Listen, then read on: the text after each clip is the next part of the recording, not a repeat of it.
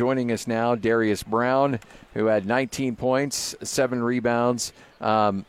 Darius, I wanted to give you the night off. I know doing interviews isn't your favorite thing, and I said, look, we're going to talk to Darius all throughout the night, but that night tonight you had was impressive, and it was a little ugly at times. How hard is it to keep your composure when there's just no flow to the game? There's 51 fouls, 71 free throws. How hard is that as a player to try to continue to get any kind of momentum when there's so much stoppage and there's just no flow to a game? Are you joking, or was there actually 51? 51 total fouls. Oh, wow. 71 total free throws. I thought you were joking. No.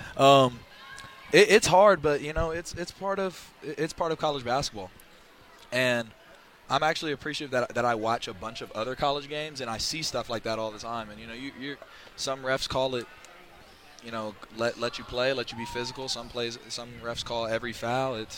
You just got to adjust to the game, and it was good that we did. So that's just how college basketball is. What did you feel? What did you see as the game was going? Because it felt to me that there were points in the game, especially when it was like 5, 6, 7, that you just felt like, okay, we're struggling offensively. I got to make something happen. Did I read that right? You hit a jumper, you hit a three, you pushed it in transition. Was that what was in your head? Or tell me what was going through your head when you guys were struggling to get points on the board. Well, some teams play me differently. Some teams play me as a passer, and some teams play me, they play me as a scorer. So it was kind of just reading the game and getting a feel for the game, and they were off of me and they were kind of daring me, I would say, to kind of like, okay, we're going to make him score. Gotcha. They were making it hard on Mason and Ian and Josh, and making it hard on the perimeter guys. But it seemed like to me, they were playing kind of soft, playing me as a passer. So it was just that time where I have to notice that for myself and say, okay, it's my time to kind of get something going. Take what the defense gives you. Yes. And it felt like that was a little harder for some other people to take what the defense was giving them, and maybe you articulating it that way makes complete sense. Felt like some other guys were trying to force stuff, rush stuff a little bit quicker, especially down in the post with the immediate double. But that's a great way to articulate it. It felt like you were taking what the defense gave you and taking it when they gave you a shot, you took it.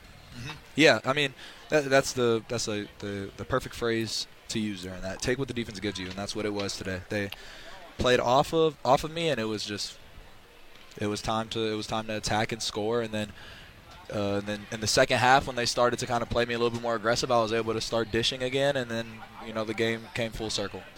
So 11 in a row. I mean, it's a remarkable accomplishment, but now the season really begins because you play Mountain West. What are these next few days for you? Are you going to try to just completely get away from the sport for a couple days and just decompress, or what are you going to do? Because obviously the stretch run is going to be really difficult in Mountain West play. Yeah, we got 2-3 days of family time. Go out, decompress, stay away from the game a little bit.